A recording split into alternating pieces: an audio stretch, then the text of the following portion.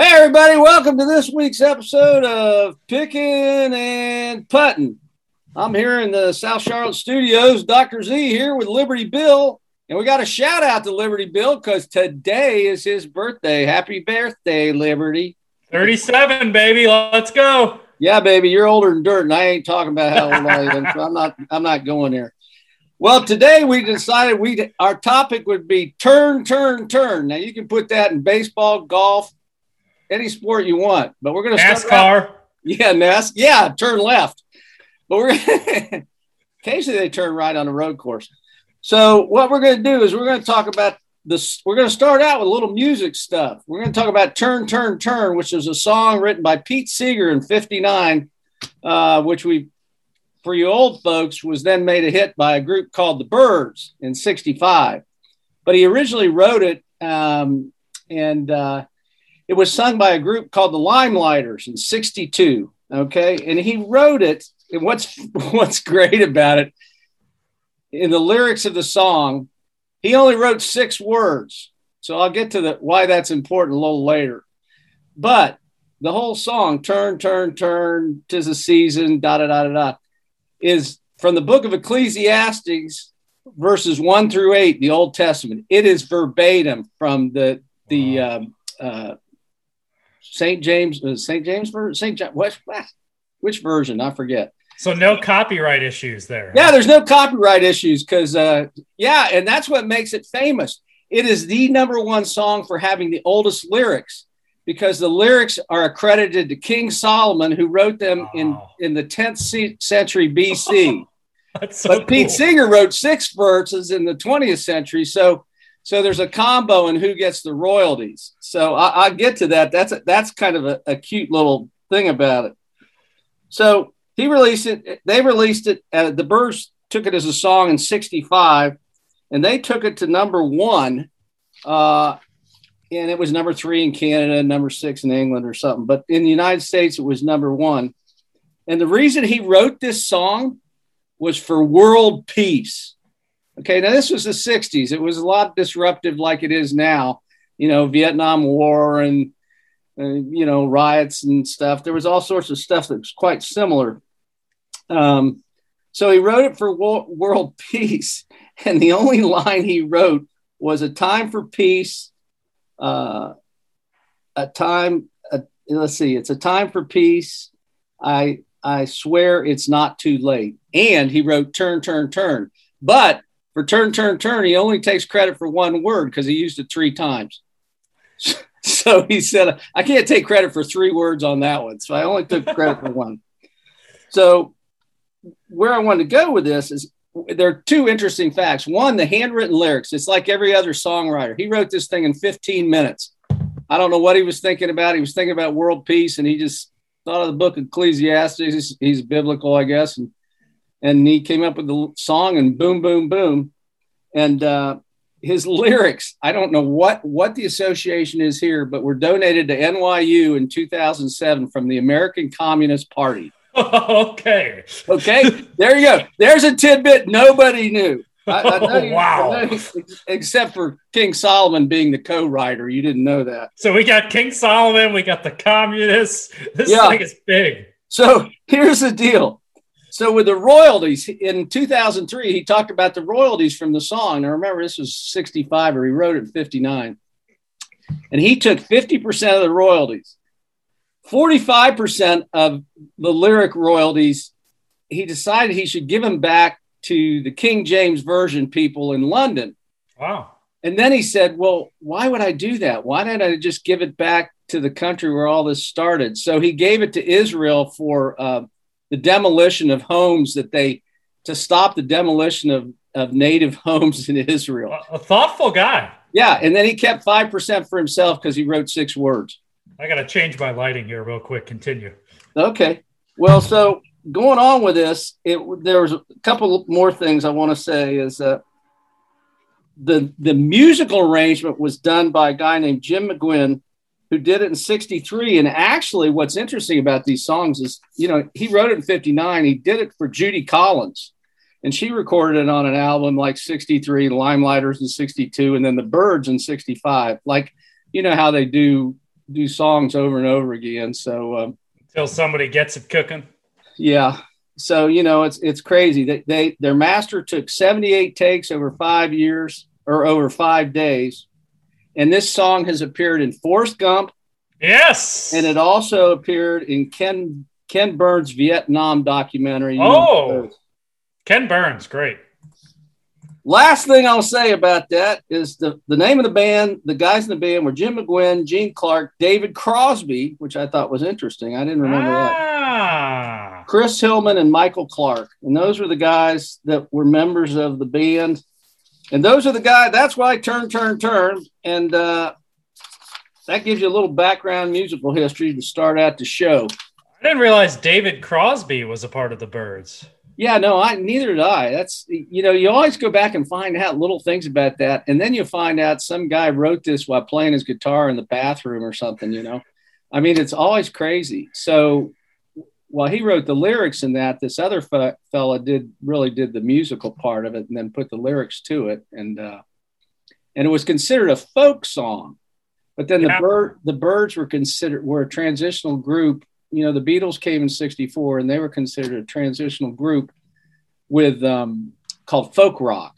And there were, Judy Collins was famous for that kind of thing. It's like today where you have crossovers from country and Western to popular music.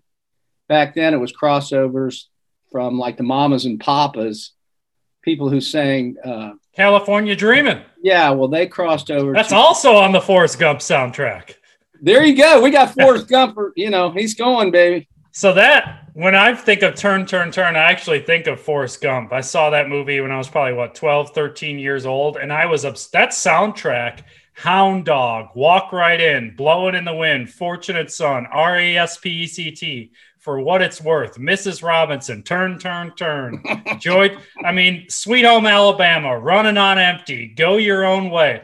That soundtrack, every kid needs to listen to that soundtrack to get what I think is the golden era of music. Oh, the best scenes in Forrest Gump are when he runs out the end of the Alabama football stadium and just keep run, Forrest, run. And then when he's sitting at the end, I think it's the end where the feather, his mother is passed. Yes, that's the very end. Yes. And the feather passes him by and on the bus stop. That was a great movie. There's no question. It's a really good movie and a good way to kind of teach the kids the history of that whole era. Well, I forgot my shout outs besides you for happy birthday. I had one for John Rahm because I thought he won the press conference for the rest of his life because of how he dealt with his positive test. He came across the rest of us on Twitter and the world were so angry and thought he'd gotten so screwed over. And he came out and said, it was the protocol. I followed it. Yes, it was a life lesson, but I'm moving on and I'm having a good day and I'm real excited to be here. I mean, he was wonderful. So I shout outs to him. And the other shout out I have to give is to King Solomon because he wrote some great lyrics for this song. So way to go, King. I know you're not listening, or maybe you are listening. I don't know. But for all you folks out there, that's who wrote the lyrics. But what do you want to talk about next, Billy? Or you want to, I'll give my shout out, which will segue into a topic I want to get your thoughts on. Michael Lewis, author of Moneyball, 17 years ago yesterday, that book was released. That is a formative piece of literature in how sports are evaluated by front offices and consumed by fans. And it's gotten so crazy in baseball where all of a sudden they're going to, in the middle of the season, this Monday, June 21st, they're finally going to enforce a rule they've had on the books over 100 years regarding sticky substances on the ball. Well, hey, you go back to Warren Spahn, and Koufax and Drive. All these guys had a little sandpaper up here, a little Vaseline, sunscreen, a little,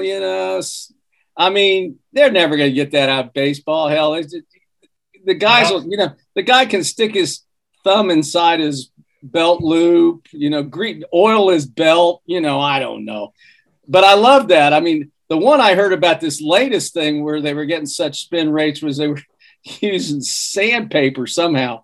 Oh, they're using like spider tack. Like you see those infomercials of the strongest man picking up a concrete brick and it's staying attached to the hand. Yeah. They're using that. They're using Pelican grip, which is similar. They're using Coca-Cola mixed with chemicals, creating like a bubbly, like crazy toxic substance. Literally teams are employing chemists to come up with stuff. It's like the Nuxall brothers who back in the day threw knuckleballs.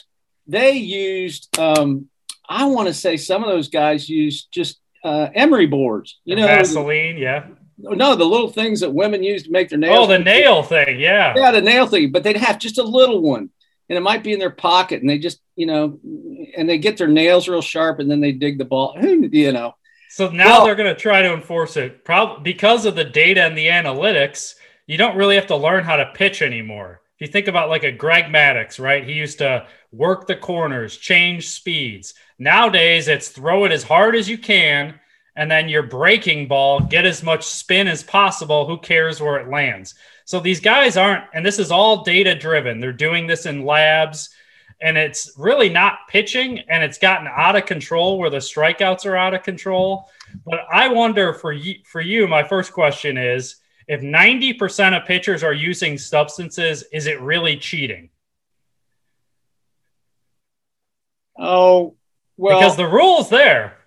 Yeah, I know. Well, this is like, hey, now wait a second. You of all people know what sport has unwritten rules? Exactly. Okay, you hit our guy, we're going to kill you tomorrow.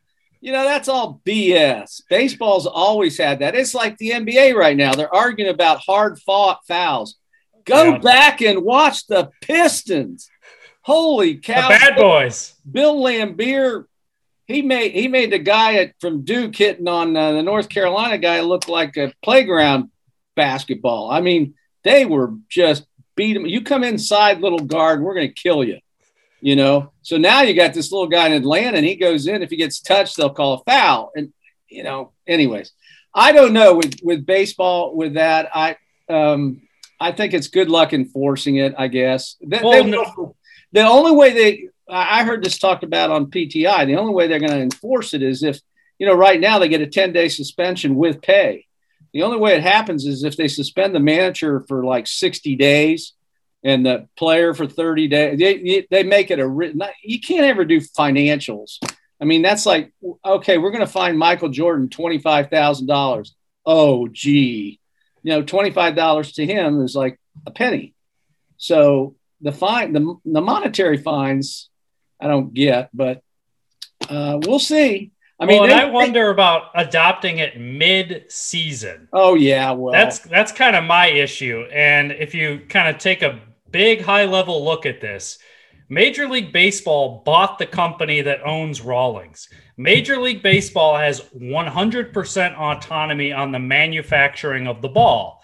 That said, all these pitchers complain it's like picking up a cue ball from your billiards game. So the other night, Tyler Glasnow, one of the best young pitchers in baseball, messed up his UCL in his elbow because he didn't use a substance the last two starts because he was worried about this upcoming rule. So his point is, how the hell can you do this in the middle of the season, which, oh, by the way, their CBA, their labor deal expires at the end of the year. So my cynical view, the commissioner of baseball got to power by winning negotiations over the union. He was Bud Selig's right-hand man during the strike. He basically caused the strike. My cynical view is they're ramming this through in the middle of the year to try to divide the labor union, the pitchers and the hitters, with negotiations coming up. And I'm really worried about a work stoppage in baseball. And if you're a 10, 11, 12-year-old, another work stoppage, that is not a good way to endear fans. Well, baseball with that, I mean, what happened was they become, like you said, throw it 100 miles an hour and guys either hit a home run or strike out, which was the last couple of years. So they wanted to bring back the infield play and all that. So they did this with the ball. Then they figured out that the hitting, if you look at the statistics, they've dropped down to, league average, like low 200s or something. Yeah. It's all-time low. So they said, "Oh well, we better make a change and make it, go back and allow." But to do it in the middle of the year, yeah. that's Well, my and issue. here's my argument about baseball. 2 things, 2 points. One is, I go back to this point about the ball. I say the same thing with golf. I say the same. Who has the only ball in professional sports that is consistent across all games, all events? Tennis. Yeah. You play a Wilson, a Spalding tennis ball, they got to be the same. Okay. You never hear about issues either with those and balls. Golf, they make them now. They've gotten hotter and they go farther in yada yada, but they all have to adhere to the same specifications. So baseball needs to do the same. If they're using that baseball in major league sports, then they ought to be using it in little league. And I'm sorry. No, it's that easy. They own the company, make the ball so the pitchers can grip it. They don't have to use these substances and move on. Yeah. And baseball in terms of youth, they lost the youth about a generation ago when they went to only playing all games in the playoffs and everything are at 8:30 at night. And, you got an 8-year-old who loves baseball. Your son will grow up loving baseball, but he won't be able to stay awake to watch the games. And I think they lost. They had a thing in the papers this week about, the number of blacks in baseball is dropping. Well, that's because what they want to do is all play in the NBA. That's the sport. When you're a sports youth in a big city, you don't think about playing baseball pickup at the park. You think about playing basketball. It's easier access, and Hispanic Latin America has really they love baseball. Yeah. So I think it's bigger than that. I don't know about that part of it. But back to the book, which is a good point. That's a watershed moment in sports in the fact that they brought it to baseball with Billy Beane baseball stuff.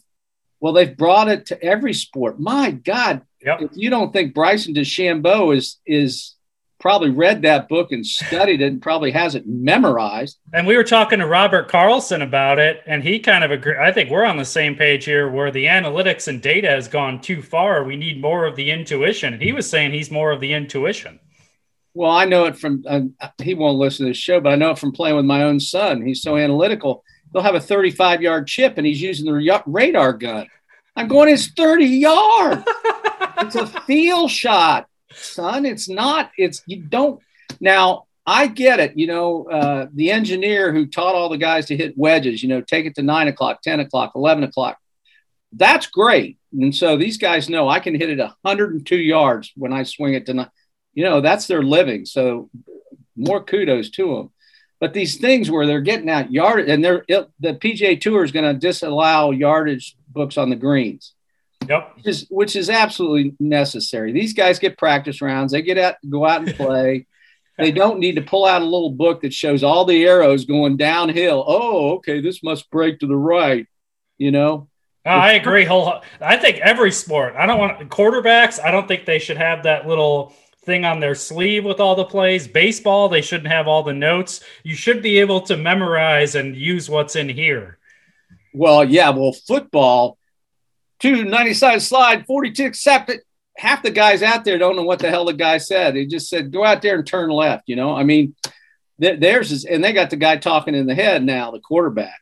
Good golly, Johnny Unitas would be, or the most famous quarterback, and this is just a historical note, was, I think he was a PhD in mathematics, was Frank Ryan, who played for the Cleveland Browns in the 60s. And he was the first guy. You should go back and study him. He was the first guy that kind of put all this together. But of course, his backfield was Jim Brown. And then, of course, he followed him up with a guy named Leroy Kelly. So 2 Hall of Fame running backs, he was okay. He could hand it out to them 90% of the time. So that's how he audibled. That's another stuff. But he was a PhD in math. That's interesting. I think, yeah, changing the rules in midseason for them is crazy. I was interested when I started thinking about this, not that I'm a tennis buff, but I was trying to think, tennis doesn't lend itself as much to the statistical thing, at least as far as, unless it's first serve, second serve, stay on the back line. I don't know. But it probably doesn't lend itself as much to statistical stuff as the other sports do. Yeah, the one thing with tennis, I would say there's no reason they shouldn't be using the automated in or out of bounds. I mean, of all sports, you shouldn't rely on the human eye to determine whether the ball is in or out. And can we talk to football about that? Exactly. Oh, it applies to everything. In basketball, the 3-point line. I mean, you've got a rectangular end zone, and you've got goalposts that go like this, and all you got to do is you can do it with a laser. I mean, I'm going, come on. It's not that hard. And that's not that hard. But I do get the part about the human factor for some of these sports. You do need some subjectivity in basketball referees, and you do need it in baseball. A blend. You need a blend. And if you don't have the human component, it'll become boring. Yeah. Because if the referee if the manager can't go out and Billy Martin the first base pad and throw it out in the outfield and spit and do stuff, what fun is it? He can't argue with a computer. So yeah, I know. I think I agree with you. I do agree with you on that part. As I told you, with the NBA, their playoffs have been ruined by injuries. And what did we both say? You know, they've had this whole thing about concussions in the NFL, and they've kind of been put under the gun to try to at least start to make some safe. It's like it took the death of Dale Earnhardt to make NASCAR change rules. Yep, it's always way too late. And 20 years later, everybody will say, okay, well, all those changes were great. And I think the thing about the other sports, it's the same way. You have to have events that happen. I don't know about basketball. I think they need to shorten their season and not, they just screwed themselves up over the dollar this year. So no, but everybody beats up on football. You don't think there's concussions in hockey? You don't think there's concussions in soccer? Like, you don't think volleyball? Like, this applies to more than football. Everybody just loves to rip on football, and it certainly has some issues. And that's an interesting thing because they haven't talked about soccer. These kids start playing when they're 6 years old and heading. Now, they're not great headers of the ball, but they shouldn't be. If you go out and take a soccer ball and head it in your yard and see if it doesn't hurt a little bit. We did. When I was like 10 years old, we did that at practice. I assume they're not doing that anymore. It should be illegal. It should be like a handball. Your ball should not touch the head until you're in high school. Yeah, right. Yeah, until you're at a level where, yeah, that's true. That's a good point. But I don't know if they'll change that or not. I do like the backing off from some of the stuff in this sport behind us with golf. I think it's okay for these guys to use launch monitors and all that. And baseball is the same thing. It is. I mean, the hitting coach, I'm sure, is standing there with the same equipment that they have in golf, trying to reduce your spin rate, increase your launch angle, because that's how you get it over the and your exit velocity. Yep, that's all it is. It's the angle the ball comes and the velocity it goes off the club or the bat. It's pure physics, it's crazy. So I don't know. I think that's fine, and I'm glad that they're making changes, but I think we've gone way overboard on the statistical side of it. So, but it's a good thing that you brought up that book, and it's goofy to change in midseason. And the other thing is, I'll come back to you in 2 years, and somebody will still find a way to. they'll still, for you folks on Spotify, Apple, I'm checking my hat for a little grease to throw that curve ball, sinker, or whatever. So, anything else you wanted to talk about, Billy? Oh, I think I'm just gonna find some time to listen to that Forrest Gump soundtrack sooner than later. Yeah, I got to do that. Well, I got now for quote. I got to pull it out here. Sorry, folks on YouTube. I got my notes here. I got a quote from Pete Seeger, who wrote Turn, Turn, Turn. I should have gotten a quote from King Solomon, but he wasn't available. So, and there's some argument about whether this is what's interesting about that kind of stuff. There's argument about whether those verses were written in 10 10th century BC or the 3rd century BC. Wow. Now, think where we're sitting right now, and you and I are arguing about some guy who wrote about baseball in 1300. Or did he write about it in 1500? Hell, I don't know who wrote about something in 1958. What exactly. You know, crazy, the history part. Well, anyways, Pete Seeger, and this is a good quote, folks. This is written by a man. Think about this. This is probably 60 years ago. He said, it's a very important thing to learn to talk to people you disagree with. Yeah. You know, I think my point to that would be people need to learn to listen better and not listen with the idea of thinking about what they're going to say next. Find common ground. Common ground. That piggybacks off Neil Young, too, admitting that he shouldn't have been as condescending when he was trying to get his. Oh, I know. Yeah. Wasn't that crazy? Yeah. Those are two very good points. Well, and you know, the musical lyrics of all these songs, especially in the 60s, a lot of them were written with that kind of intent, the mindset. Thoughtful. Yep. Now, a lot of them were written like, na, na, na, na, na, na, na, na, na, na, na, na, na. You know, they just say na, na, na, na, na 22 times. Hey, goodbye. Yeah, and it's a number one hit. So there you go. Well, all you folks out there, enjoy the U.S. Open behind me. It's probably, I didn't watch today yet, but it's probably in a fog delay again. That marine layers, that's a spectacular setting. I'd love to go there. And I'm sure I heard just in passing before we go, Rafa Bello, the Spaniard, and he was interviewed. He had a good round yesterday, and he said, I just love coming here. It's between this and Pebble Beach. The setting is so spectacular. You have to make sure you don't fall asleep just looking out at these people hang gliding over the beach. And I'm sure because on television, and the other thing to keep in mind when you watch a show is watch how they use the drones. You know, I think NBC does a great job. Yeah, I think the technology of using those drones. In fact, in baseball, I want them to use the drones over on Waveland and in the right field over the right field fence at San Francisco, where you can just watch. Oh yeah, they're out there in the kayaks. We'll call it the kayak drone ball thing. That's Willie McCovey Cove out there. yeah. So wouldn't it be cool to have those? Well, Bill, you have a good day. Good luck with everything, and happy birthday once again, and we'll see you next time on Picking and Putting. Oh, by the way, push all the buttons, ring all the bells, subscribe. Do all that stuff. And in the words of Mike Ditka, thank you, and go Bears. Yeah, that sounds good. Go Bears. See you later, folks. Bye.